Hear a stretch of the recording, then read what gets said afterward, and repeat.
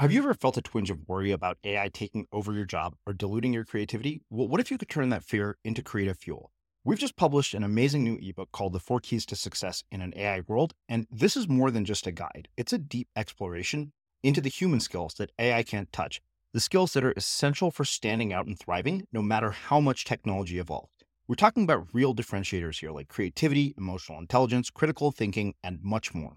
Inside, you'll find actionable insights and strategies to develop these skills, whether you're a creative person, a business person, or just simply someone who loves personal development. This isn't a story about tech taking over. It's a story of human creativity thriving alongside AI. Picture this, AI as your creative co-pilot, not just as a tool, but a collaborator that enhances your unique human skills. The Four Keys ebook will show you exactly how to do that and view AI in a new way that empowers you instead of overshadows you. Transform your creative potential today. Head over to unmistakablecreative.com/4keys. Use the number 4, KEYS. That's unmistakablecreative.com/4keys and download your free copy.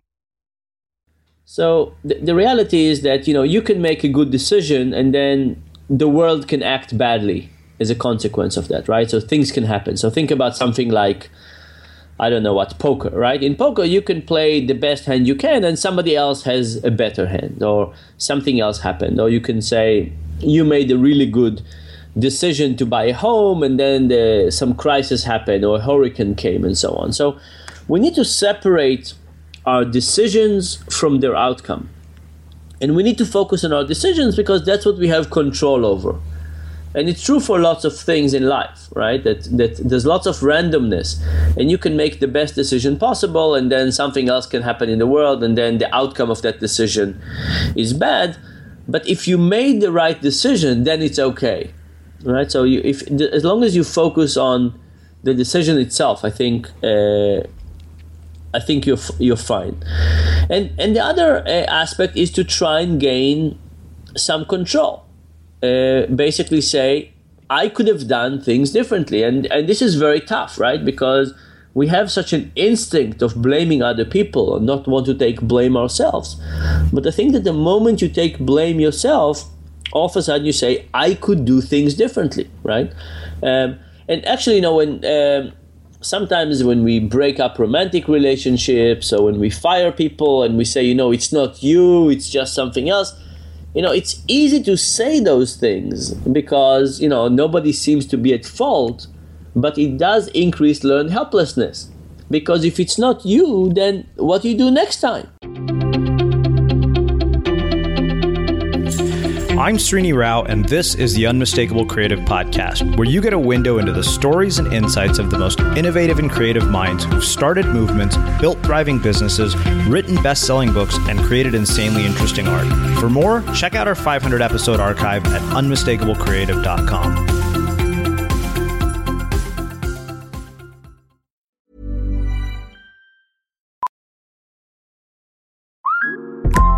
Listen up. I won't sugarcoat it. This is the longest cold, flu, and allergy season we've ever seen, but we're not alone.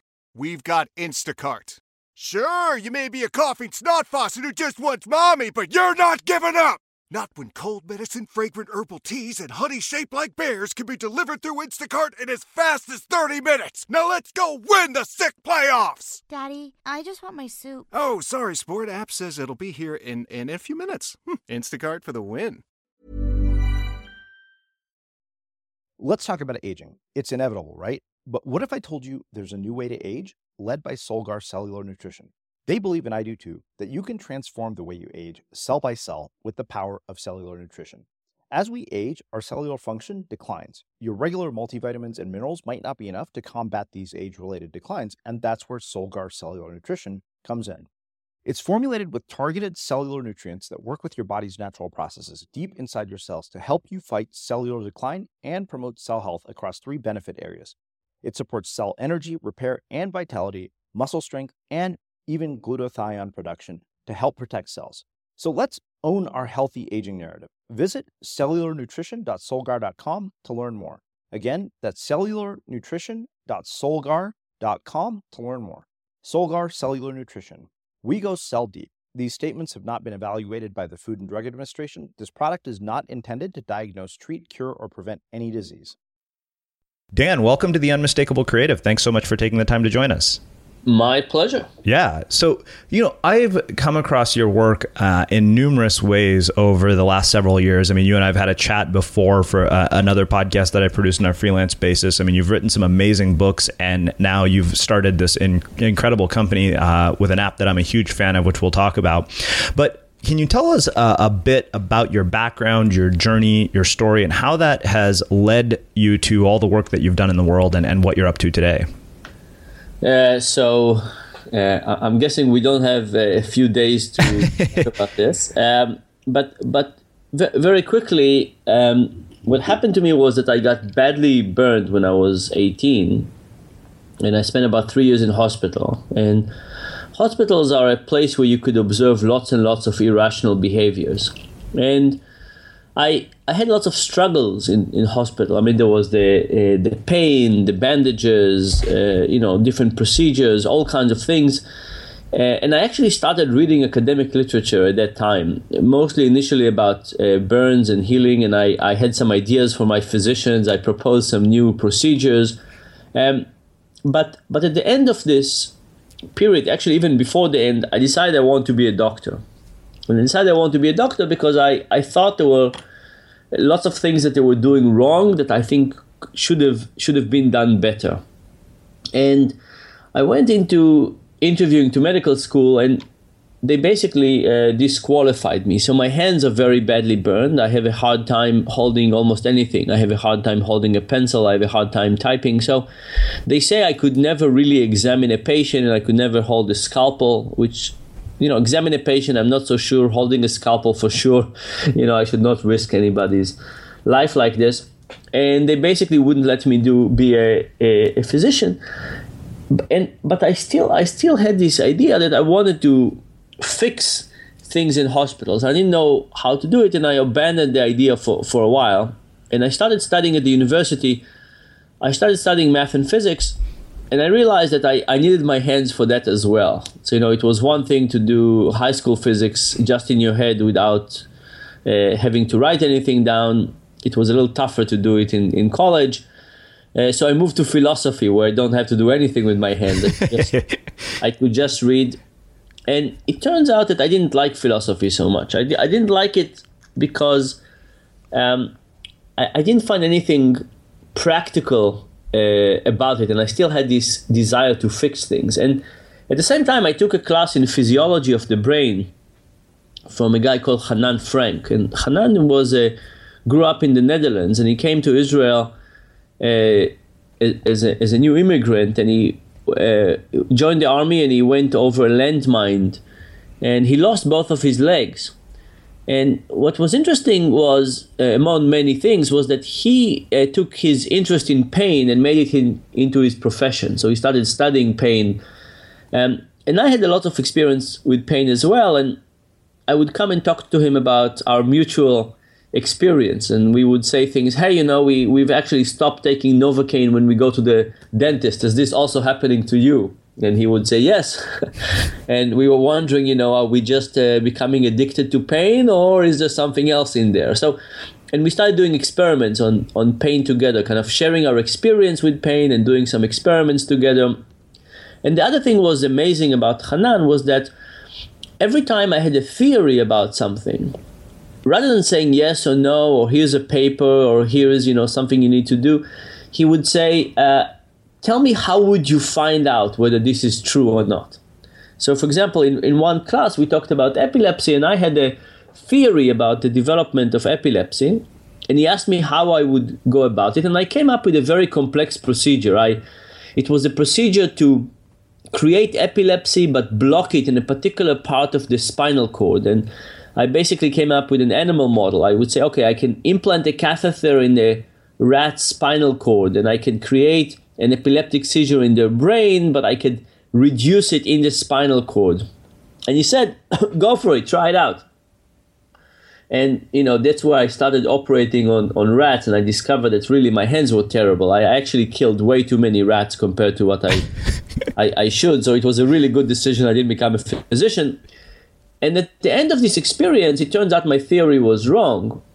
but nevertheless, this idea that if you have an idea, you could just test it was so wonderful and refreshing. And I started working more and more in that direction. And then over time, I became more of what I wanted to do from the beginning, which is to try and figure out what kind of things we do badly in the world and how can we fix it. And I'll tell you one more thing on a personal level is that because I write about my injury and because I write about how my experience in hospital has led me to different ideas and different experiments and so on, I get lots of people who are injured, they write me, right? So people who just got injured write me and say, how do you deal with this? How do you design your future? How do you work on this? And I get exposed to a tremendous amount of human misery.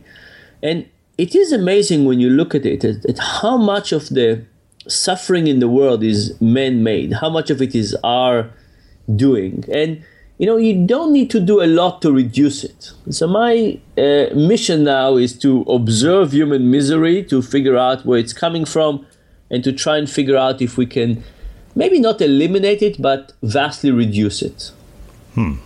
All right, so that is beautiful. So many questions already that come from this. You mentioned spending 3 years in the hospital, and that's a very long time to be in such a painful situation. And, one of the things that always intrigues me about people who've been through these kinds of experiences, which seems to be a common thread of almost anybody who's appeared on our show, is navigating the emotional ups and downs of an experience like that. So I'd love for you to talk about that during that period of your life. And also, this question comes up for me over and over again is, what distinguishes somebody like you who comes out of something like that and makes obviously a mission and a career out of it versus somebody who really lets that just demolish them and get the best of them? Yeah, it's a really good question. And, I'm not sure, I'm kind of at the best of it, but I've observed lots of people in hospital who basically succumbed to the injury and never really became members of society anymore. So I think that this is basically the question of resilience and the question of what can cause some people to be more resilient and some people to be less resilient. And we don't have good answer for this, partially because if you think about people with PTSD, we get people who've suffered PTSD, but we don't know the people who are exactly in their circumstances and never developed PTSD. But my subjective, non-scientific thinking about this is that it has two elements to it. One is the perception of randomness. Right, so the perception of randomness is actually very, very hard to deal with. If you think about all kinds of things, right? You lose your job and nobody tells you why you've lost your job, or you invest your money in the stock market, all of a sudden things go down outside of your control.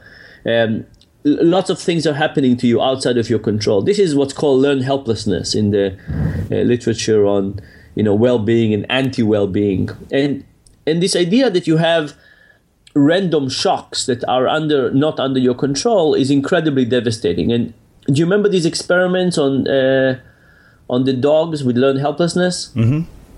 Yeah. So you take two dogs and you put one of them in a room and they get a bell and a shock, a bell and a shock, a bell and a shock. So they know when a shock is going to come. And you have another dog that is just getting the shocks, and they do this for a while, and then they put them in a new environment. In a new environment, there's a light, and then if they jump to the other side of the room, they don't get a shock, and if they stay in the same side of the room, they get a shock. And the first dog, the dog that learned that there was contingency in the world, keeps on jumping back and forth. They kind of figure out the environment, they explore, they learn, and everything is fine. The second dog just lies there whimpering on the ground, and the second dog also gets a reduced immune system, more chance of getting cancer, and so on.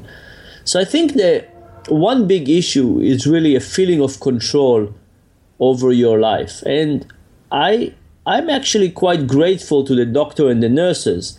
They would let me read the medical procedures and medical literature. and they would get me to suggest different treatments and ideas. And I think, I made one suggestion that they then took, and I was recently in the burn department I was at, and they told me that now they do it for every patient. So actually, it was a nice idea. What I wanted them to do, sorry for the diversion, but what I wanted them to do is I said, look, they have these silicone implants that they put for women to create breast implant, and they put them, and then they expand them for a while, and then they just kind of get more skin. Why don't you put the same silicone transplants to me under my skin, in my neck and in my hand, and then pump it up over a while, and you'll create more skin for me. And this will be skin that is thick and regular, and you could just stretch it. So you don't need to just cut it and put it somewhere else, but you can just stretch it and cover a scar that is next to it, and this way it will still have its own blood supply, unlike regular transplant skin. And they argued me for a while, but then they said, okay, if you want to do it, you have to bring those silicone implants. So my father brought them from Japan, 3 silicone implants, and they transplanted 2 of them in my neck and 1 in my left hand. And for 6 months, they inflated them every week, and then they used it. And it turns out that now they do it for almost every patient in the burn department. So that was a nice victory. But I think not just the time when I was successful, but trying to get some control. For example, I would figure out when I could have my medications, and I wanted to know every beep, and I wanted to somehow delay things for 5 minutes or 10 minutes, or ask for something very small. And I think lots of those things basically gave me a little bit of control. So that I think is the first thing. And I think the second thing is focusing on the outside world.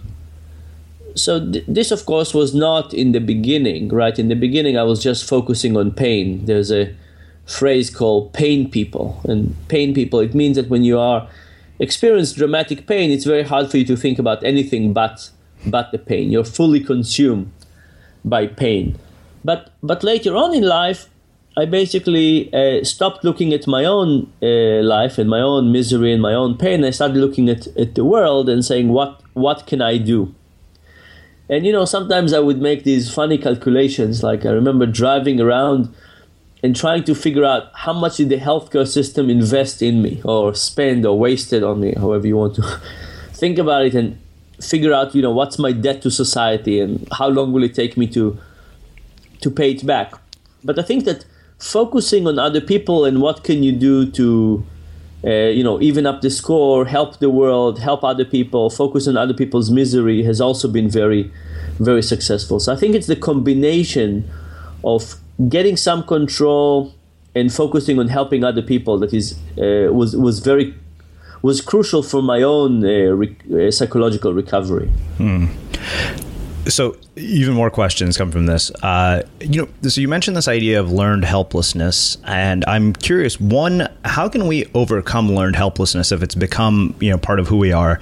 How can we, on a day-to-day basis, put these sort of control mechanisms into our life, even when there are things that are going to happen that we don't want, that are not enjoyable, inevitable, and completely out of our control?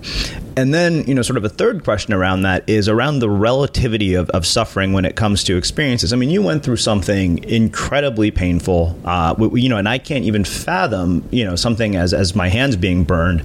Going through that sounds so traumatizing, and yet I can have an experience that's nowhere as near as intense and still be consumed by the suffering of whatever that experience is. So I'm curious, how you deal with that sort of relativity of it all. I know those are a lot of questions in one. Yeah. So first of all, let's talk about learned helplessness. I think it's a huge issue, and I don't have a good answer for you, but I have 2 mediocre answers.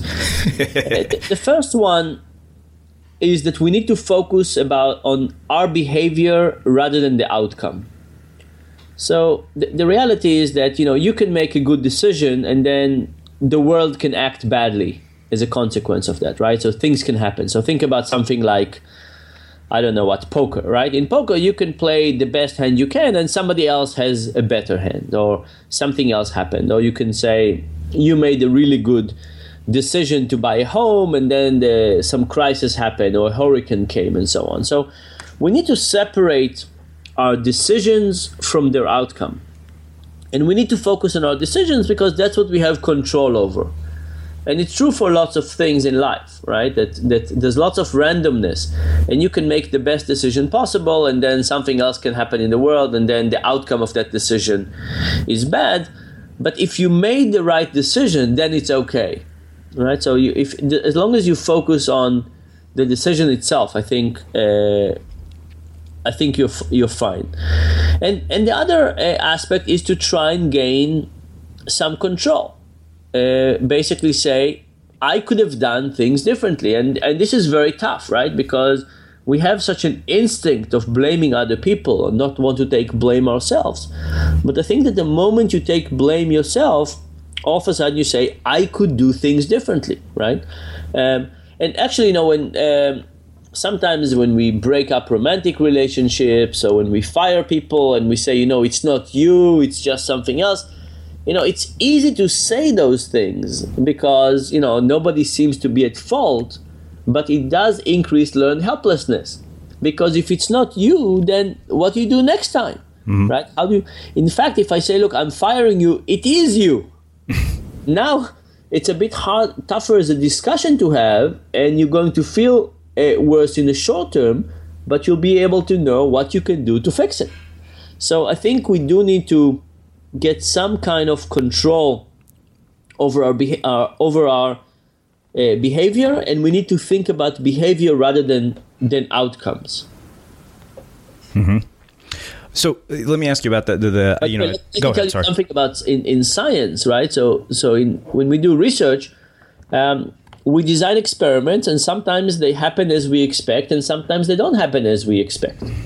And when my students set up an experiment, and the experiment is set up great, but the result is, not interesting, for example, and so on, I congratulate them, right? Because they have done everything they needed to do. They did their job correctly. Only it turns out the theory was wrong, the people behaved differently than what we thought. But they themselves did not do anything less than perfect. Now, if you set up a sloppy experiment, right, even the result is interesting, you still set up a sloppy experiment. There's no excuse for that. Mm-hmm. But I try to get my students to celebrate good experiments rather than good outcomes. And I think you can think about it in many ways. That's what you should be doing. That's really interesting. I want to go back to this idea of blame, in those situations, because I think that's one of those things that it can become all consuming as well, right? Like we can get to the point, you said it, it will last for a short amount of time, but it can also become obsessive to the point where it becomes debilitating. Yeah. So how do we avoid that? How do we avoid feeling bad about blame for something we've done badly? Or something that has turned out badly, even if it's not in our control? Yeah. So again, you asked very good questions that I don't have the answer for. I think, it provides lots of opportunities for research. I actually kind of like the notion of karma from the Indian Vedic tradition. And the notion of karma has a stochastic element in it, right? It says you do good things, and sometimes good things would follow, but not always. Sometimes bad things would follow. And all you can do is try to increase the probability that good things would follow. So you just basically, but realize that the world is random and has a lot of stochastic elements. And I think from that perspective, this links us back to the other part of your question. Having a very traumatic injury with lots of things going on very badly is actually incredibly helpful. Because I think I keep things in proportions, right? So when bad things happen, these are just a little bad things, right? So it might seem to you like it's terrible, like, a paper got rejected, or, we didn't get a grant, or something happened.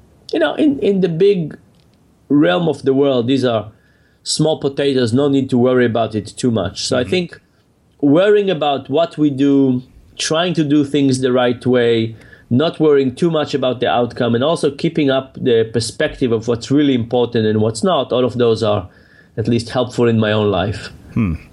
So, let me ask you this. This actually takes me back to a conversation I had with Dave Logan, who you may be familiar with, who wrote a book called Tribal Leadership and another one called 3 Laws of Performance, which I've been digging into. And I'm really curious, from your perspective as somebody who is a behavioral scientist and does the work that you do, how does language and the way we use words play a role in all of this and shape our experience based on your own sort of research and experience? Yeah, so I'm a big fan of using language to shape experience, and it's useful in many, many ways. And partially the idea is that as we experience things, they're fleeting unless we have some tags to connect them.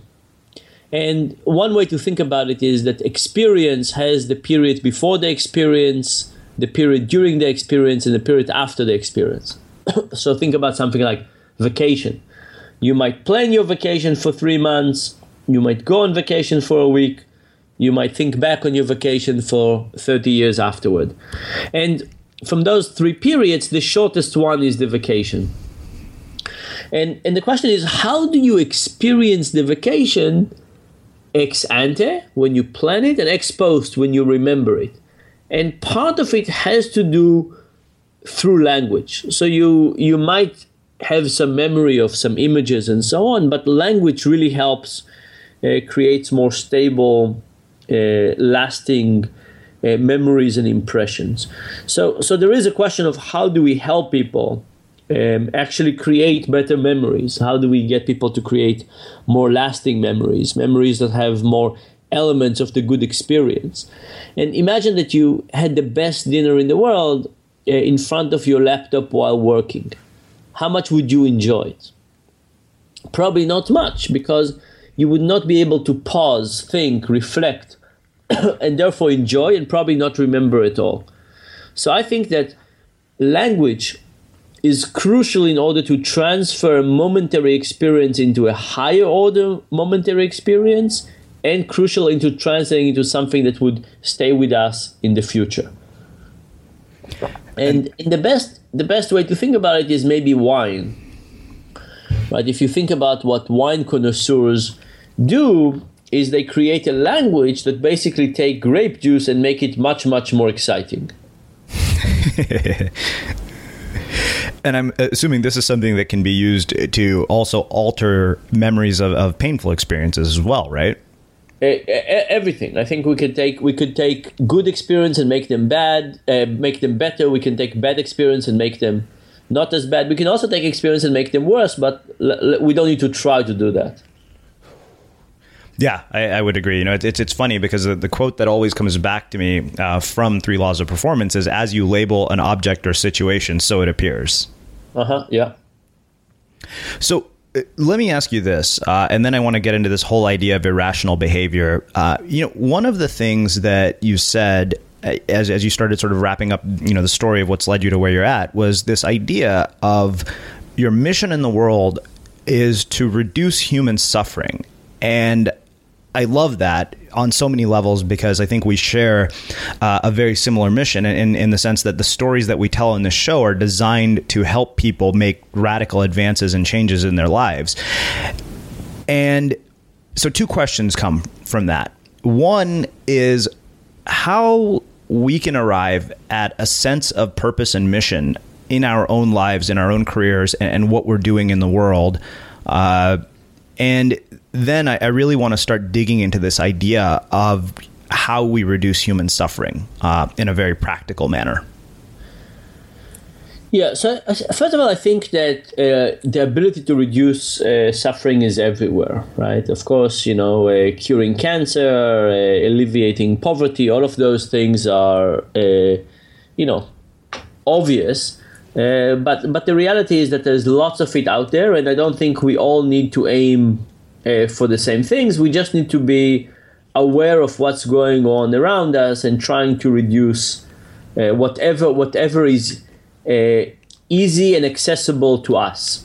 So people think about the poverty in Africa, which of course is just terrible, the amount of poverty in the US is also quite terrible. The quality of our education, I mean, there's just lots of things that are incredibly difficult and sad. So I think that doing a little bit to help is actually surprisingly easy, just because there's so much suffering to go around. So that I think is the first one. It's not that difficult.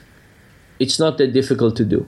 The way I approach it personally is kind of in two levels. The first level is people who write me. So people write me with specific questions and challenges, and I try to help them specifically. The second one is to basically look around the world and think about opportunities for intervening. So a couple of years ago, for example, I met a group of non-for-profit who are doing all kinds of work around nutrition in Africa. So these are people who are designing very nice new foods to feed kids, micronutrients, more healthy, and so on. Only it turns out that the mothers are not very excited to give it to their kids. So the food exists. It's better for the kids, but there's something about the social system that doesn't allow it. Well, it turns out that my particular expertise is trying to understand human barriers for good behavior. So I plugged in with them and I'm trying to help them. Or, for example, about a year ago, we did, I live in Durham, North Carolina. So we did a day to local organizations that help the poor with money issues. Community banks, organizations that help with tax preparation, all kinds of other financial organizations. And we said, let's spend a day teaching you about the psychology of money. At the end of the day, we said, look, if you want to work with us, let us know. Tell us what is the problem you want help with, and whether you have some manpower to dedicate to this. And we picked a few organizations, and we are helping them out. So we've gone to their institutions, we visited them, we try to understand what are the barriers, we make some suggestions. So, in my case, it's social science. So I basically say, let me find the organizations that need some social science help, and see if I could help them do something better.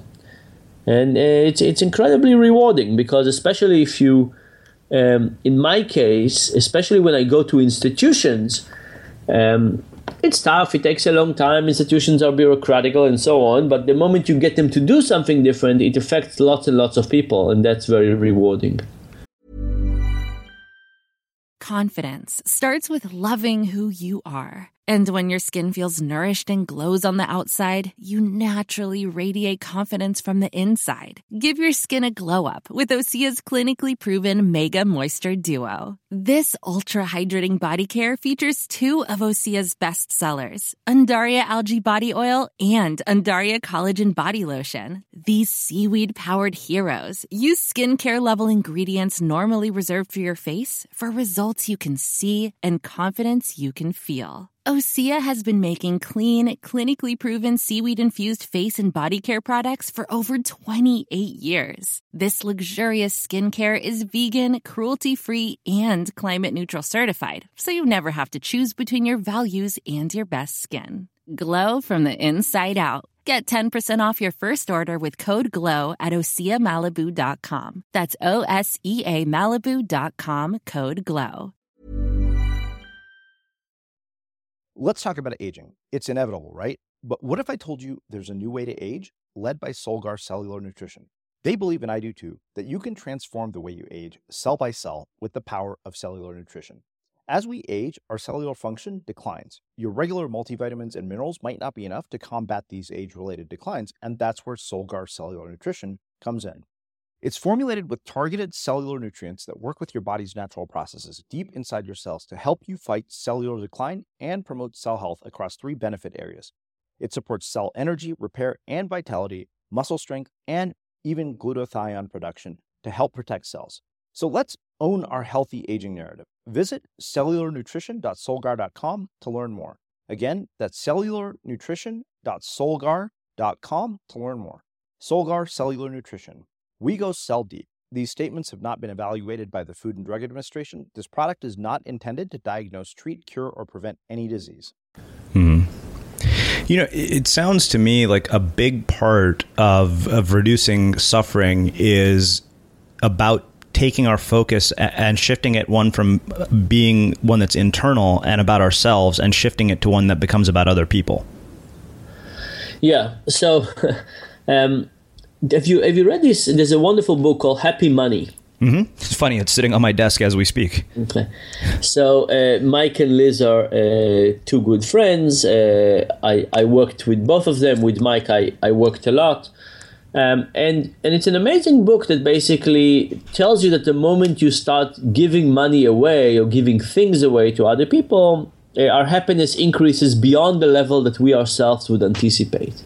And it really is incredible. But at the same time, there is some incredible misery out there in the world.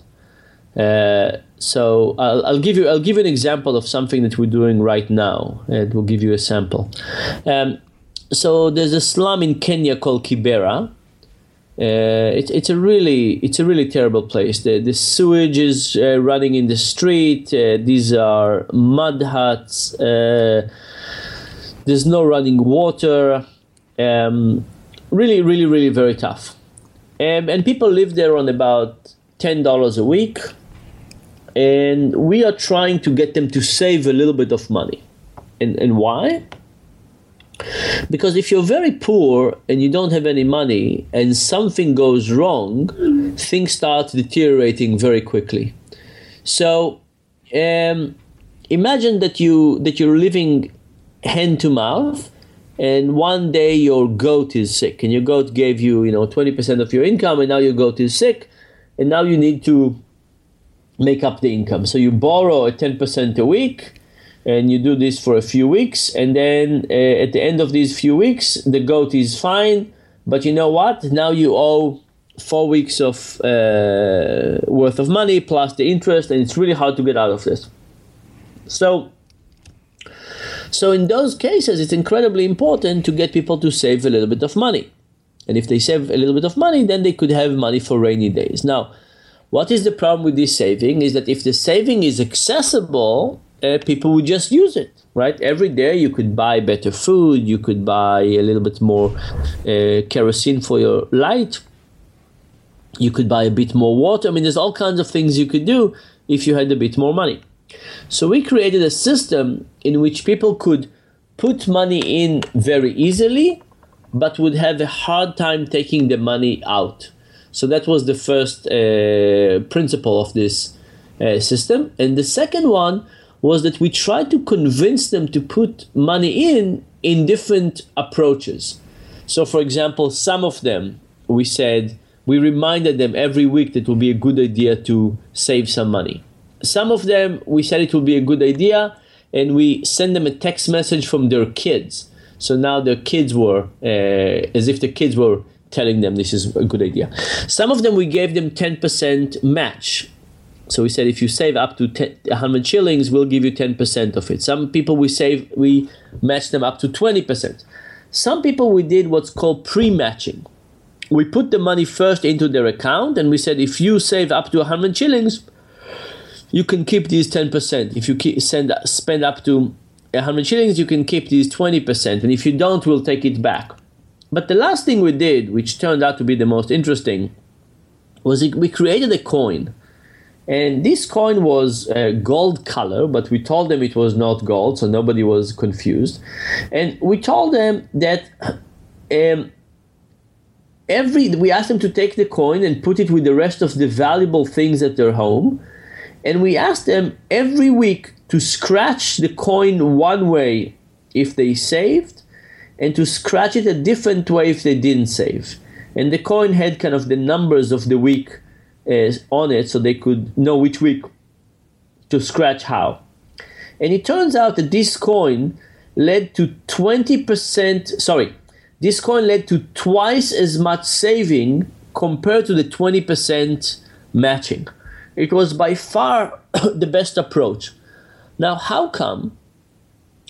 I'll take you a step back. There's one of my favorite papers ever is a paper that they opened college savings account randomly to kids when they were born. And by the time these kids were 4 years old, they had slightly higher social and mental skills. How come? Do the kids know they're going to college? Of course not, but the parents knew. And because the parents knew the kids were going to college, they treated them slightly better. And then the kids actually had better skills. The same thing happened with the coin. The moment you have this coin, you basically change the discussion in the household around savings. Before that, the discussion was just about spending. But now that you had this coin, it was both about spending and about saving. On top of that, it was a tangible representation of savings, and people saved much more. And this lasted for 6 months. For the 6 months of the experiment, we haven't observed it afterward. So now if you think about this, right, this is a very much saying, we think that people are doing something wrong. We think that people are not saving enough for a rainy day, and we think there are too many rainy days. Let's go and do something, and let's try different approaches and see what seems to be working, and let's see if we could get people to save a little bit of money for rainy day. Now, are we alleviating poverty? A little bit. Are we solving it? Of course not. Are these people will have money for retirement? Certainly not. But are we going to be able to reduce some deterioration of poverty? I think the answer is yes. So those are the kind of things I'm trying to do. I'm trying to figure out what are the interventions we can make to make people's lives slightly better. And I realize that big solutions are not going to come of it, but I'm hoping that small solutions and small improvements are actually easy to achieve. So that takes me to a question of how we might take some of the lessons from this sort of a study and apply some of these interventions into our own lives. So I think, it depends on what the interventions are and what areas of life, but I think in lots of things. So look, the coin idea goes back to what you mentioned earlier about language and attention.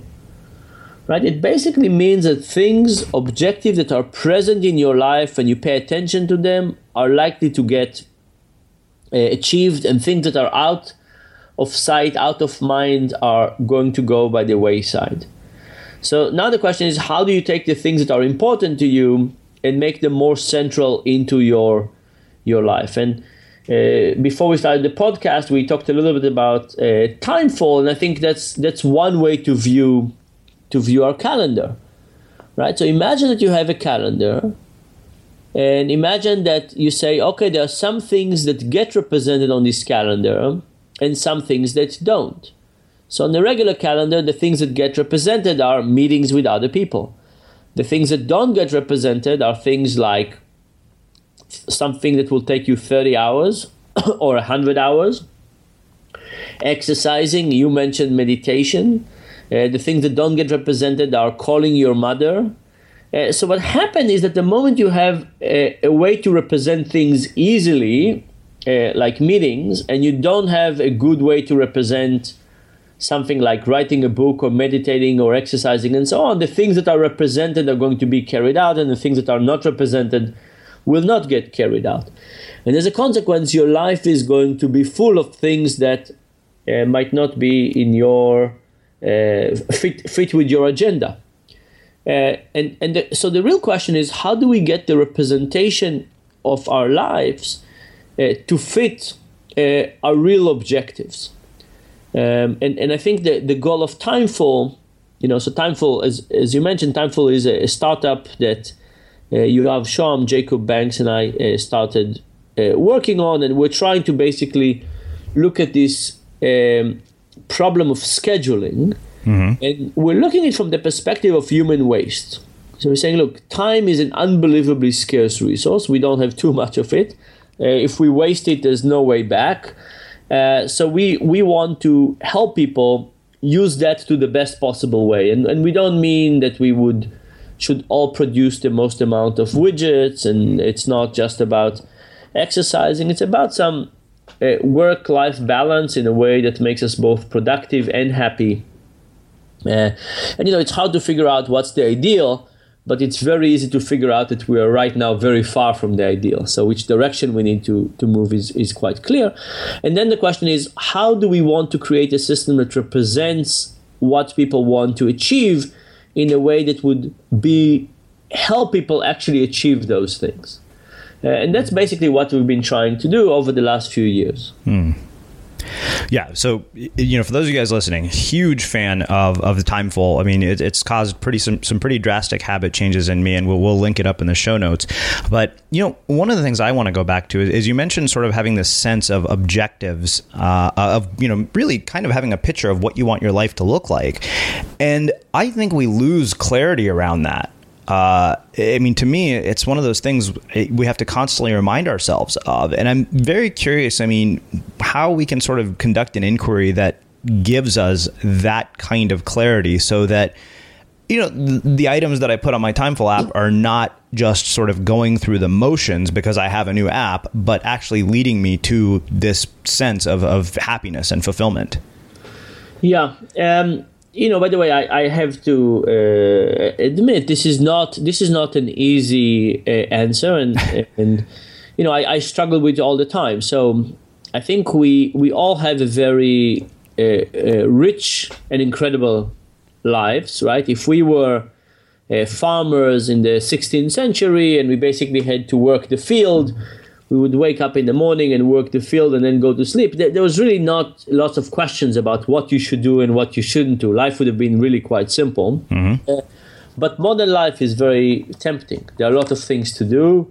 The amount of stimulation, the amount of personal growth, the ability to spend time with family, the flexibility we have with our lives. All of those things are really, really, really amazing. The question is, are we using them to the best of our ability, or are we not really tapping this amazing potential of richness and opportunity and so on? And I think sadly we don't tap it. So I myself struggle a lot with this, and I'll give you kind of my main struggle, by the way, is what kind of things to do and not to do.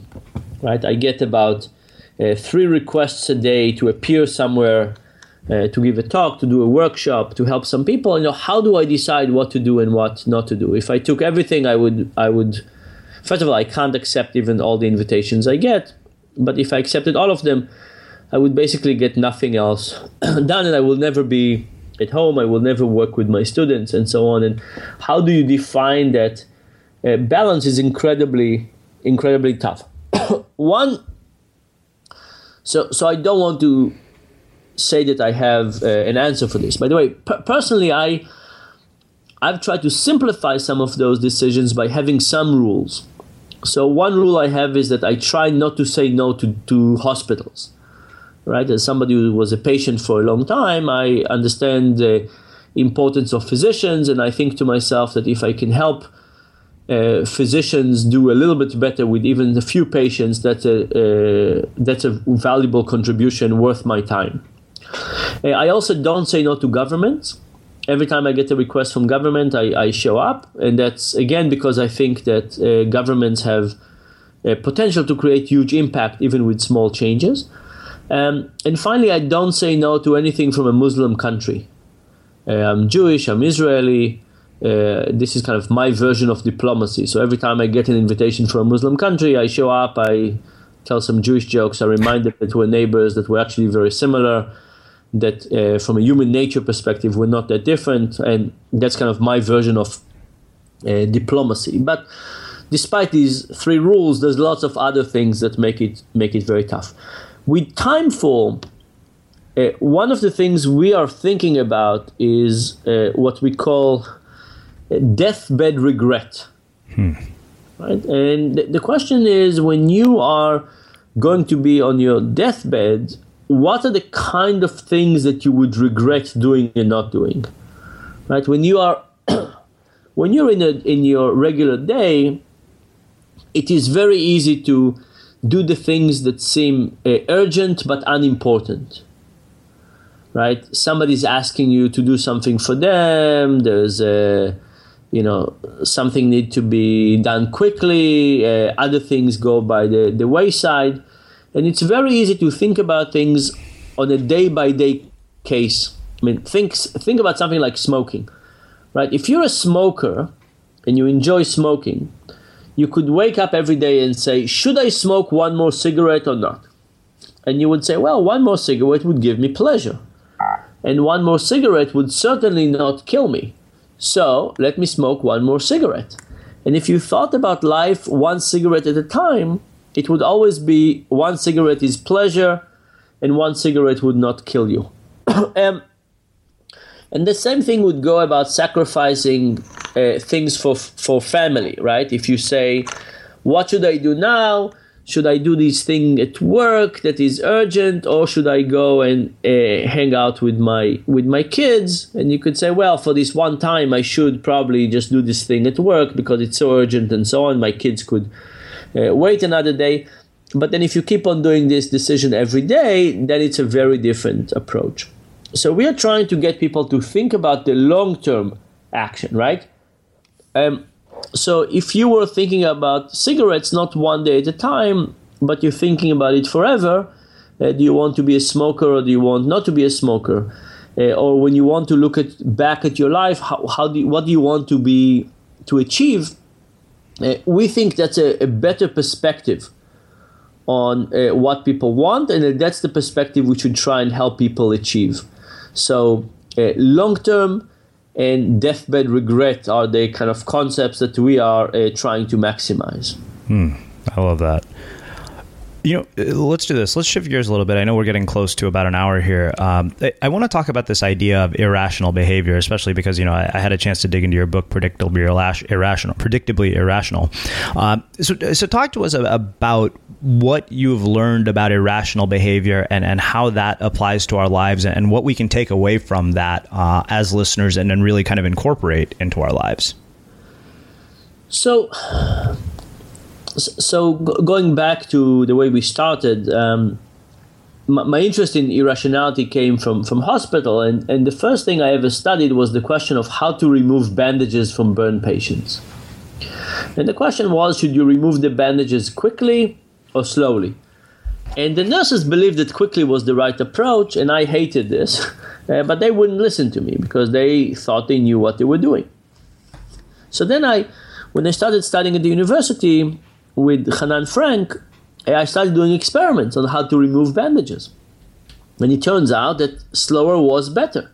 And the reason was that we don't incorporate duration into our evaluation in a direct way. So if you take an experience that lasts 30 minutes and you make it last 60 minutes, you've not doubled it with intensity. By the way, we just published a paper on pain in the delivery room. We got women to report pain every 15 minutes in the delivery room, and we try to understand the effect of duration on delivery pain, and there's really no effect. So deliveries that are lasting 12 hours versus 3 hours are not perceived as more painful. They are longer, but they're not perceived as more painful. So then the duration is what people try to minimize, but it turns out what they try to minimize is the intensity. So what the nurses were doing, which is to rip the bandages off quickly, is a very, very bad idea. But if you think about this more generally, it's basically about the fact that sometimes we have intuitions, and the intuitions are not what actually maximize our well-being. Think about the book Happy Money. Right? If I give you some money and I say, or I give you a Starbucks gift card, I say, go and get coffee, your first instinct is, let me get coffee for myself. That will make me happier. It turns out if you actually give the coffee to somebody else, you would be happier. But we don't understand that. So there are lots of cases in which our intuitions lead us awry. Now, sometimes we understand it, and just at the moment we misbehave. Sometimes we don't understand it completely. There's all kinds of ways in which our intuition mislead us.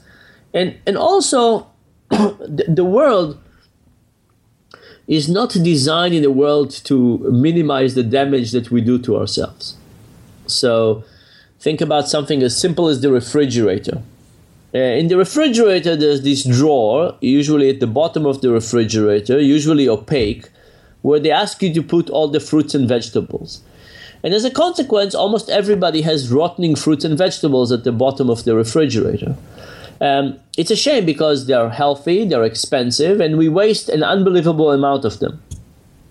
If instead we designed the refrigerator such that fruits and vegetables were up front and center, when we open the refrigerator, we would eat more of them, right? And they would not rot and we would not waste as much. Similarly, one of the things we find with time management is that people get to the office, they're basically at their peak performance in the day. Most people are very focused kind of in the morning hours between 8:30 and 11:30. And people waste those hours on email and Facebook. Now, I have nothing against email, I have nothing against Facebook, but if you take your productive hours, the few precious hours in which you kind of really able to produce high quality work, and you use it on something that needs low capacity, it's just a pure waste, right? So there's a ton of things that we do wrong, and we need to basically create systems that make people behave better. And this is kind of the crucial element, is that I really believe in systems. So, think about something like electronic wallets. Apple just came up with Apple Pay, I think it's called, right? And now you could wave your phone and pay for stuff. What will happen with this system? Well, what would happen will be, my prediction is that people would have an easier time spending. They will lose track of how much they're spending, and basically credit card debt would increase. Instead, we could have created a system in which it would get people to think more carefully about their money. It would basically warn people about overuse. It would provide people with opportunity cost. It will help them reflect on whether this is a good use of money or not. And then people would think better about money and maybe use it less and save more and so on. So I think that when we design a system, we're actually controlling people's behaviors. And there are ways to create better systems and worse systems. And often we don't understand the true functionality of human behavior. And because of that, we're designing systems that are not helping people, but actually hurting them. Wow. That was like a sermon, huh? It was beautiful. That's why I didn't say a word. By the way, I think the same thing works for time management, right? So if you think about what the calendar is doing, in most organizations, it allows other people to hijack your time. So if you have a calendar and other people can schedule things on it, right? Other people don't know your priorities. Other people don't see all the things that are not in your calendar. Other people don't see all the things that you're supposed to be doing. They don't know what's your productive hours and so on. And all of a sudden, you allow other people to hijack your calendar, to take over your time, and of course, reducing our productivity. I think it's a design that is clearly without any understanding of human nature. But if you understood human nature and you basically said, let's take the 2-3 hours and protect them, and let's think about how to get the most out of people and get them to be happy at the end of the day that they've achieved something, you would create a very different system. Wow. I'm not even going to touch it. I'll just leave it at that. So, Dan, I have one final question for you, which is how we end everything here at the Unmistakable Creative. What is it in your mind that makes somebody or something unmistakable?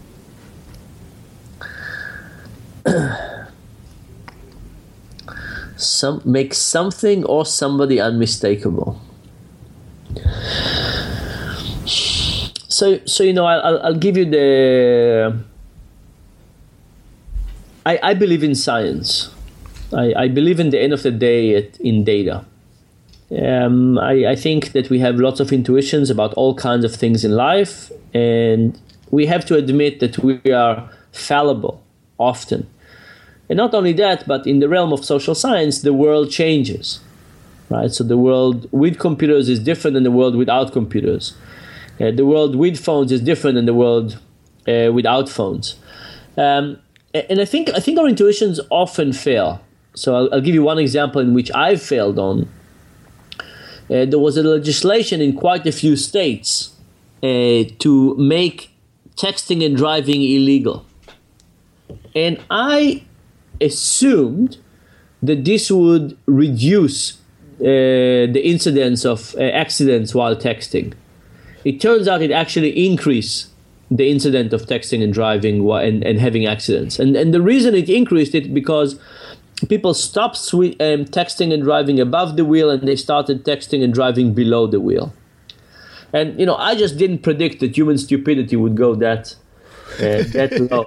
Because texting and driving is stupid enough. Texting and driving below the wheel is like you really it's really puzzled me. So at the end of the day, I would like to think that data is the winner. And we need to really be much more systematic about data. And if you think about the areas of life in which we have almost no data, but nevertheless we go and we make strong and impactful decisions about. Think about something as a country, right? We're talking about income tax, and should we increase it or decrease it, and what will be the effect on productivity? We don't have much data. The discussion about Obamacare and socialized medicine, will it be helpful or not? Which version or not? Again, we have very little data. So I would like to propose that we need to be much more humble in our assumptions about our own success. So we need to realize that our intuitions are inherently flawed. We need to turn to data whenever is possible. And we need to understand that the world is changing. So even if we get an answer to something at one step of our development, we might want to visit it 5 years later because the world might have changed in all kinds of ways, especially given the fast pace of technology. So I guess my answer is a continuous investigation by the scientific method. I think it's the only way to go without making too many mistakes. Amazing. Really, really, really amazing. Well, Dan, I have to say this has been just a brilliant and insightful conversation, and I can't thank you enough for taking the time on a Saturday morning, especially to talk with me and share your insights. I appreciate you didn't go surfing, so that was very kind of you to skip that for me. Yeah, well, that's a rarity, but I mean, this is so worth it on so many levels, and I again, really, really appreciate your time and taking the time to join us and share some of your insights with our listeners here at Unmistakable Creative. And if you haven't checked out Timeful, highly, highly recommend it. I'll link it up in the show notes for all of you listening, and we'll wrap the show with that. Thank you for listening to this episode of the Unmistakable Creative Podcast. While you were listening, were there any moments you found fascinating, inspiring, instructive, maybe even heartwarming? Can you think of anyone, a friend or a family member who would appreciate this moment? If so, take a second and share today's episode with that one person, because good ideas and messages are meant to be shared.